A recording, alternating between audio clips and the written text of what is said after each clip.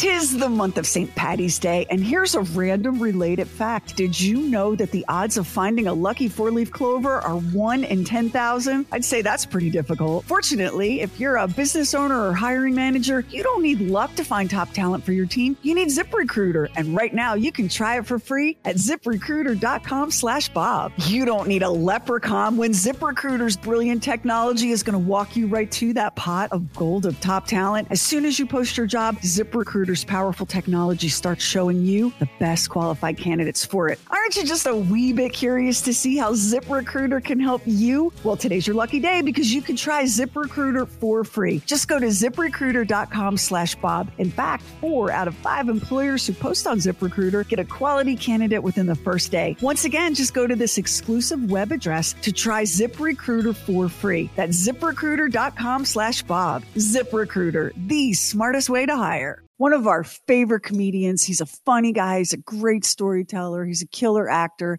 is about to join us right now, and it turns out he's as tied up in knots with anxiety as the rest of us. Tom Papa. We always have an odd one in the crowd. So it's kind of odd. Decidedly odd. Doesn't that strike you as a little bit odd? No, that doesn't strike me as a little bit odd. It's the Bob and Sherry Oddcast, with stuff we wouldn't, couldn't, or shouldn't do on the regular show.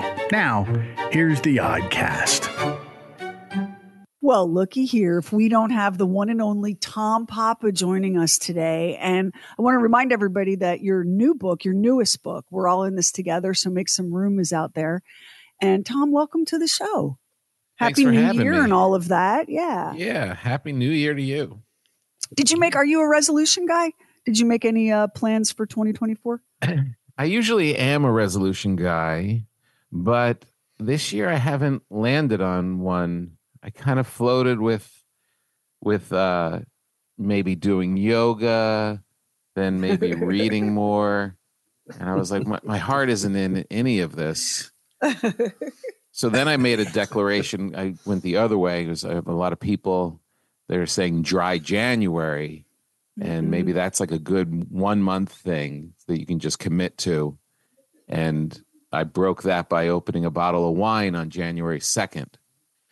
So Tom, I tried dry January last year. It's the worst month. It is the worst month to go dry. You're coming out of the holidays. I don't care where you live, unless it's Hawaii. January is kind of bleak. You're getting punched in the face by credit card bills. Yeah. And then you got taxes coming up. Here's a time when I don't want to part with alcohol at all. Hit me up in July. Let's talk about dry July, but certainly. Exactly. And I literally felt like when I opened it and took the first sip, I was like, I really felt like I achieved something. I was like, good for you, Tom. You're not following the herd. You're your own person. And so what? We're fat. You know what? And this is nothing to be proud of. I'm actually I have the decency to be ashamed of this, but I caught a stomach bug over the holidays and it was wicked bad. Ugh. So as a result, for 4 days, I consumed only room temperature Sprite and despair. And at the end of those 4 days, on day 5, told myself, well, look at you taking a little break from alcohol, as though it had been a choice. Still counts, though. It still counts. Yeah, 100%. I love the days when I look back and I'm like, well, that was not good. We didn't drink yesterday, and that not drinking has come down to just 1 or 2 beers. Yeah, isn't it? Yeah. But this is what adulthood is. Adulthood is such a terrible beating that you have to cling to one or 2 good solid vices or you won't make it through. Although I think that you not setting any New Year's resolutions, there's another way to look at this. Maybe you're just fine the way you are. Maybe you've done all the self-improving that Tom Papa needs to get done. And this version of Tom Papa is the optimal Tom Papa.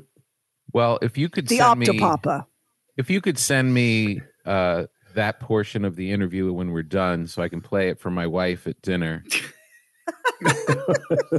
that would really be helpful. So they always seem to think we have some way to improve. We always need to improve something. Yeah, she had a long list of when I was like, no resolutions. Really? Oh, really? Nothing you could. Okay. But I hear what you're saying. Like you make the list, like I'm going to read more and I'm going to do yoga and I'm going to have better boundaries and I'm going to eat more vegetables. And then you look at it and you just feel like this sad weight of like, I don't want to do any of these things. I know. That's what I say in my acts recently on tour. I say, what is the goal here? Is it to look like a supermodel? Is it to end up with 6-pack abs? No, it's to stay alive. That's all you've got to do. And you're all here tonight, so you've done it. Congratulations. Hey, round of applause. What is only $4.99 a month but gives you such pleasure? That would be the Bob and Sherry Premium. Exclusive content from the show, including our classic chat room calls and best of CDs. You'll get behind-the-scenes photos and videos of not only us, but our listeners. It's a lot of fun. Just $4.99 a month. And the website to get all of this is bobandsherry.com/premium. Where's your head as we roll into a brand new year and you're on the road and talking to people, and it's kind of the nature of your comedy that it's just super real and personal and kind of connected to the audience in that moment. So what's on your mind as we kick off this new year? It's a little confusing, to be honest. There is this feeling that you get from the news and stuff, like that where like things are horrible and that there's so much trouble. And when you go around, people aren't living that way or feeling that in their daily lives. Like I think we've hit this moment where the amount of information that is just hitting the human brain, which is unprecedented. It's never been, no human being has had to have reports from every trouble around the world every single day. And I think it's having an effect on people. And you can feel like there's a little bit of a haze, a little bit of a worry.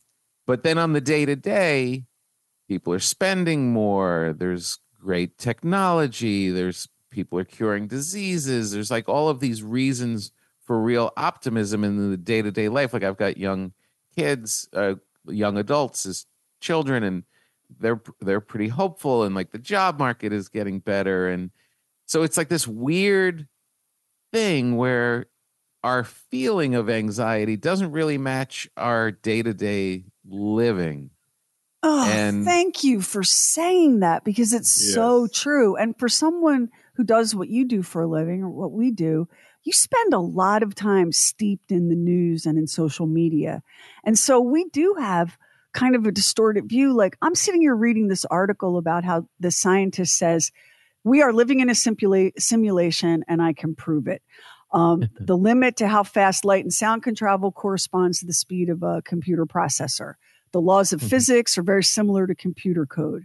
Elementary particles are very similar to pixels, right? So I'm reading this and I'm hyperventilating and I'm in a cold sweat.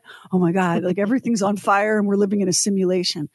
I walk into any place today later and everyone I meet will be like, hey girl, happy new year. How you doing? And I'm like, how can you be happy? We live in a simulation. That you're right. We have all gotten nuts because of this stuff. I know. I had this moment this morning where I got up and did some writing and work and whatever. And then I had to walk the dogs, which I never really love.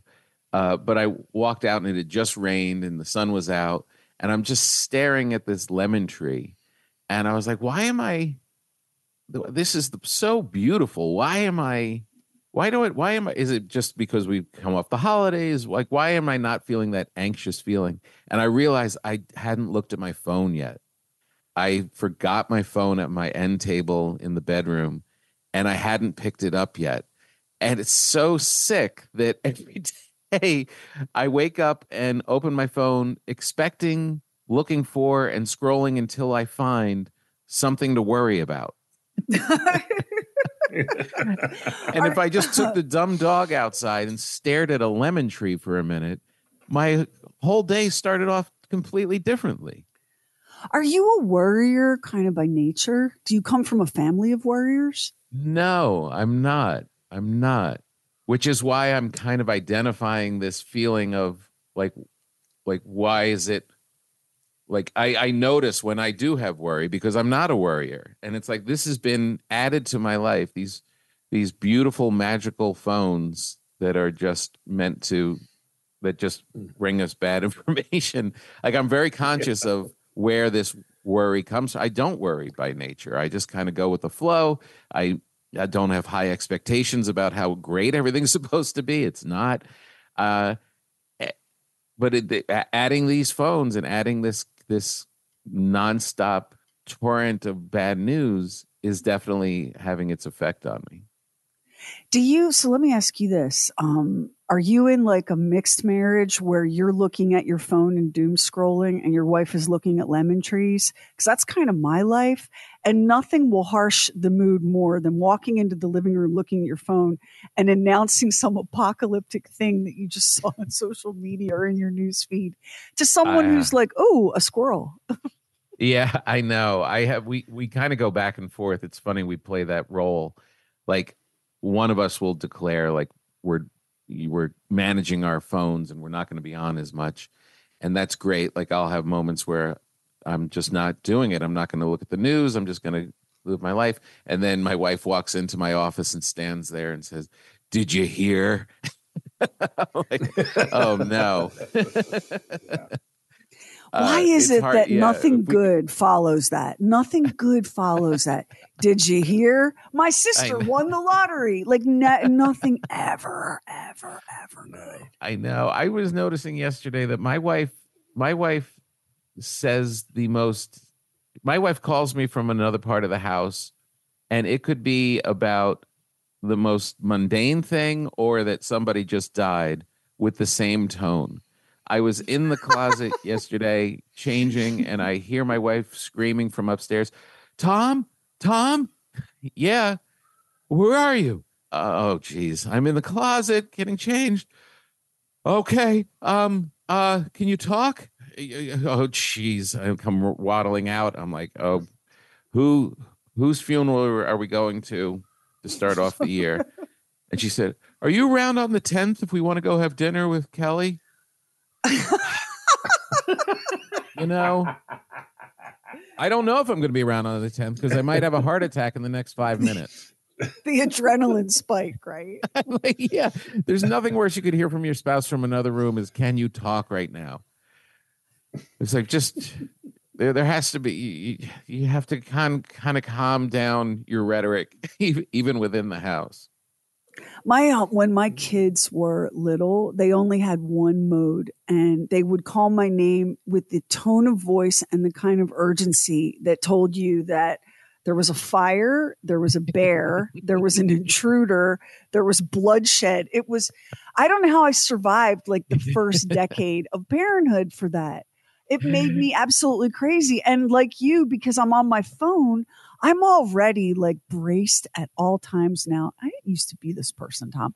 I am braced at all times now for something cataclysmic to come across the screen. What a terrible way to live. And there's unless we get like some kind of massive solar storm that shuts down civilization, we ain't going back. No, I know. That really is the thing. It's like you just have to get better at it, but I don't know how that's possible. Like I can tell when my daughter is in her room just scrolling through TikTok. Like they come back out of that room a totally different person, and who knows what they saw. They're just scrolling through, and the stuff. I mean, from small stuff about how fat you are to big stuff of big accidents or the climate or any of that stuff. There's no. I don't know how you get better at it. I mean, how many times do you pick up your phone just to do something important, like to check on your flight or something, and you forget why you picked it up?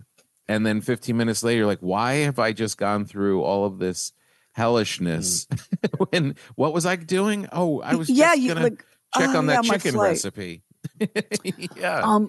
One of my kids said to me, Mom, we've depleted the topsoil so much that our foods don't even have nutrients in them anymore. And I was like, I'm just over here looking at pictures of Travis Kelce and Taylor Swift. Can I have one moment where the world is not on fire? I know. And then you feel, though, when you put it down and you say, I'm not going to partake in this, then you start to feel a little out of the loop. You start to feel a little like, am I just this Luddite? Well, and do you really want to be surprised by the breaking news that octopuses are now walking on dry land and wreaking vengeance? No, you want to see that coming. You want to see the first early tweets about that so that you can be braced for it, for God's sake. Yeah. So Tom, let me ask you this. You are, I mean, you've had this like extraordinary career. You're such a great storyteller. You've had like, I don't know, 5, 6 Netflix specials. You have your own podcast. You just did you have a part in the Nike movie with Ben Affleck and Matt Damon. Like, talk to me a little bit about those pinch me moments where you go, whoa, this is exactly what I was hoping would happen. Yeah, it fortunately I haven't lost any wonder of that. Like, I truly am the 10-year-old version of me thinking, well, maybe I could be on TV one day, or maybe I could be a comedian. And I still, at this 30 years in, I still get super excited when anything like that happens. Like if I get a phone call from Jerry Seinfeld, or I have my kids throw on Netflix and there's my big dumb face in their scroll. It's still the coolest thing in the world. It's not, I'm not so cool that I'm like, yeah, this is the way it's supposed to be or whatever. I truly get giddy and excited about it. I can't believe that I've come this far and put my kids through school and did all this stuff without really having a job. I mean, that's that alone. If you told me when I was 12 years old that I'm going to be able to make a living and not really have it ever go to an office, I would have, my head would have exploded. Was this the plan when you were 12 years old? Did you know even then that you wanted to, if not be a comedian, at least like you wanted to work in show business? Or did you want to be a big animal vet or something? Like, what was the deal? No, I wanted, when I was in 7th grade, it was the first time that I learned that grown-ups were funny for a living. Like, I was always funny as a kid, but it wasn't until that summer when I heard Steve Martin and George Carlin that I connected, that it all of a sudden I was, wait a minute, this is a grown-up, and this is what all he's doing for his job is making people laugh. And that was it. Once I learned that was a possibility, from that point on, that was my goal. Are you that rare comic who announced to his family that he was going to grow up to be a stand-up comedian, and they were like, son, we'll do everything in our power to help you fulfill that dream? Or no? I kind of announced it, and they I was running around being funny all the time, so I guess it wasn't a huge surprise, but they were nervous, and they said, well, you should get it. You have to get a degree, though. You need to get a degree, and then whatever you want to do with your life, you can go do it. And I just went to this little school in New Jersey, and I think it was smart. I think it was a smart thing, because I have a lot of very funny people in my life who can't make a phone call. You know what I mean? Like, they can't go to a meeting with somebody. And I think going to college just gave me a little extra time to grow up and learn how to talk to grown-ups. And how about your kids? Did any of your kids follow in your footsteps? Did any of them inherit that same gene? Yeah, they're funny. They like to write. They're both in college now, and it's starting to emerge. I mean, that's kind of a little bit of a curse. Thankfully, they're talented and funny, and I don't know where they'll end up, but definitely seeing their parents not have a job that's not great for them. You know what I mean? Like, like, it's very rare that you can figure out how to do this without, like we said, like having a real job. And it's hard to tell your kids, well, you should go. I didn't do it, but you definitely should get on a bus and commute somewhere. Well, you've been at this for a long time. I mean, you've put in the work and really paid your dues, and you're more than, a guy that tells jokes. You're a really gifted writer and actor. What was the moment where you kind of thought, oh, I might be able to actually pull this off? I pretty early, honestly, when I started showing up in New York and started doing it. I knew it kind of confirmed that I could do it in front of people as much as I could do it when I in the lunchroom in high school, and as soon as I was able to host shows, and I kind of moved along pretty quickly. I had no idea what the path was or how it was going to work out or what I needed to accomplish. I just was happy that I was able that a club in New York would pay me $20 to come and host the show for that night. At that point, that was making it. And I was just like, oh my God, I'm a comedian in New York City. And that you must have met everybody too, right? Doing that? Oh yeah. That's kind of one of the secrets of stand-up is it's kind of this backdoor into show business. Like if you were to become an actor or a writer, it takes years and you've got to kind of come through the ranks, and then maybe you'll end up in a movie with Eddie Murphy. But if you can do stand-up and host the shows at the clubs in New York, all of a sudden I was bringing on Jon Stewart and Ray Romano and Roseanne and all of these. All of a sudden I was like, I've been doing this for 8 months and I'm handing the microphone to Ray Romano. Wow. Yeah, it's like I came in the back door. When you were just there you are, you're just starting out, and here, not just comedy legends, but probably for especially a young comedian starting out, a lot of comedy idols. What did you learn from watching those folks work? Man, I mean, everything. I soaked it all up like a sponge. I mean, you learn everything, right and wrong. I artistically, you could tell that the ones that were successful really had their own thing, their own voice, their own style, their own stories.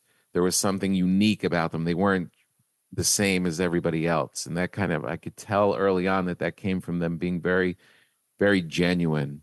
I also learned that you could go a different route and drink every night and run around and try and hook up with people and drugs and not write during the day and show up and just do the same act again. And I learned very quickly from watching those people, oh, there's a danger to working in you could end up not going anywhere and stay at this club forever if you don't treat this like a very special craft that it is. If you honor it, you'll get all the good things out of it, and or you could just treat this as a party and end up not going anywhere. So yeah, it was just learning from examples and just learning from all of these people. I mean, comedians, I love them so much. They're so unique, and there's the good ones, the ones that run into trouble. They're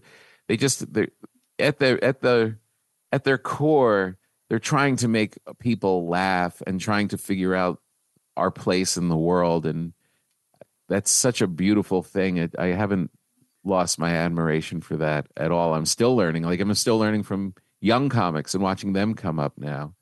They're pretty special breed.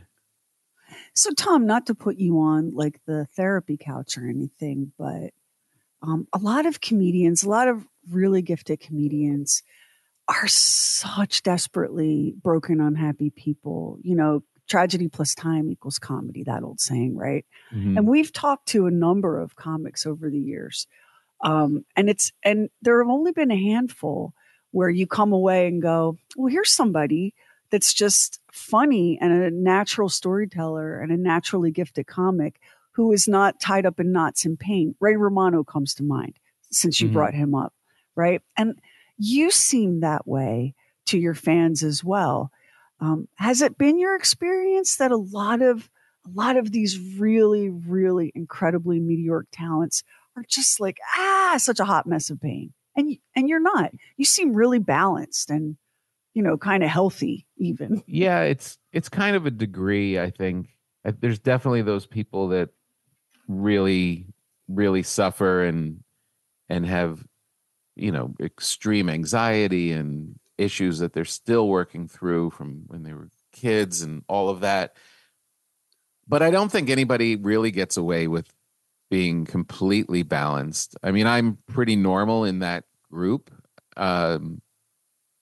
as probably more than most, but that doesn't mean that I'm normal. I think human beings. I mean, even Ray is an example. Ray is a pretty normal guy. He seems like he's got it kind of together and good family man, and that's all true. But he's also pretty OCD, and he loves to gamble, and he has his deep. We all do. All human beings. That's why there is comedy. Honestly, is that we all are flawed. We're all trying to figure our way out. We're all trying to just kind of keep it together while we're faced with overwhelming fears and anxieties. And I think that we all kind of have it. So I never really bought into you have to like really suffer and be filled with pain and drink like crazy. It's like, you know what? My waking up and getting the kids out and hoping to God that they come home safe, that's kind of enough of that's all the anxiety I need. It's a lift all by itself. Yeah. Well, I mean, that's kind of the point of your newest book, right? They're like, we're all just out here being people and doing our best. Exactly. And you can really learn from everybody that you come in contact with. Everybody, the ones that you don't respect, the ones that seem very, very wise. We can learn from all of these examples and get a little bit more perspective on how you can carry on. It's like, I have sit in my office and work during the day, and I can look out and there's people walking up and down, walking their dogs, or just old people trying not to die. And I can tell every one of them has a story, and everyone has something that I could become a little better for having listened to it. Well, I don't want to end without talking a little bit about your latest acting gig where you were working with, I don't know if some folks have heard of your co-stars like Viola Davis, Oh, yeah. Ben Affleck, Matt Damon, Jason Bateman. So talk to us a little bit about your acting career and getting the call for that movie. Yeah, acting has always been, when I went to college, I started acting because there was something to do while I was still in school, and I really enjoyed it and I really loved it. And anytime I end up in something, it's talk about those moments where you're like, it's almost hilarious. Like I'll see myself in Behind the Candelabra. There's this one scene where it's me, Dan Aykroyd, Michael Douglas, and Matt Damon, and it's like, well, which one of these things does not belong? Like, I can only imagine they're thinking like whatever their acting thoughts are, and all I'm thinking in those scenes is, I'm in a movie with Matt Damon and Michael Douglas. So anytime I get to do it, it's definitely a treat. But to be honest, a little side note of this one, the Nike movie, I got cut out of the movie at the last minute. No. And yes, my scene, it was me and Matt, and we had one scene and it was funny, but then the way they cut it together, it didn't match the storyline anymore. And yeah, who makes the call to tell you that, Tom? How do you find that out? Nobody. Matt came to a show of mine in New York when I was doing Town Hall, and he told me backstage. He let me know. So I was like, well, this is horrible, but it happens. It's not the first time. But the good part of it is now there's nothing wrong with walking around knowing that Matt and Ben owe you one. Well, also as a comedian, no sooner were the words out of his mouth than you were thinking, oh yeah, I did a movie with Matt Damon and Ben Affleck and got cut out of it. I mean, that's comedy right there all by itself. Yeah, exactly. I got a lot of mileage of it up for my on my podcast and radio show. Well, Yeah. we're so glad that you had some time to chat. And we're going to post up all of the links to Tom's socials and website. His website is tompapa.com.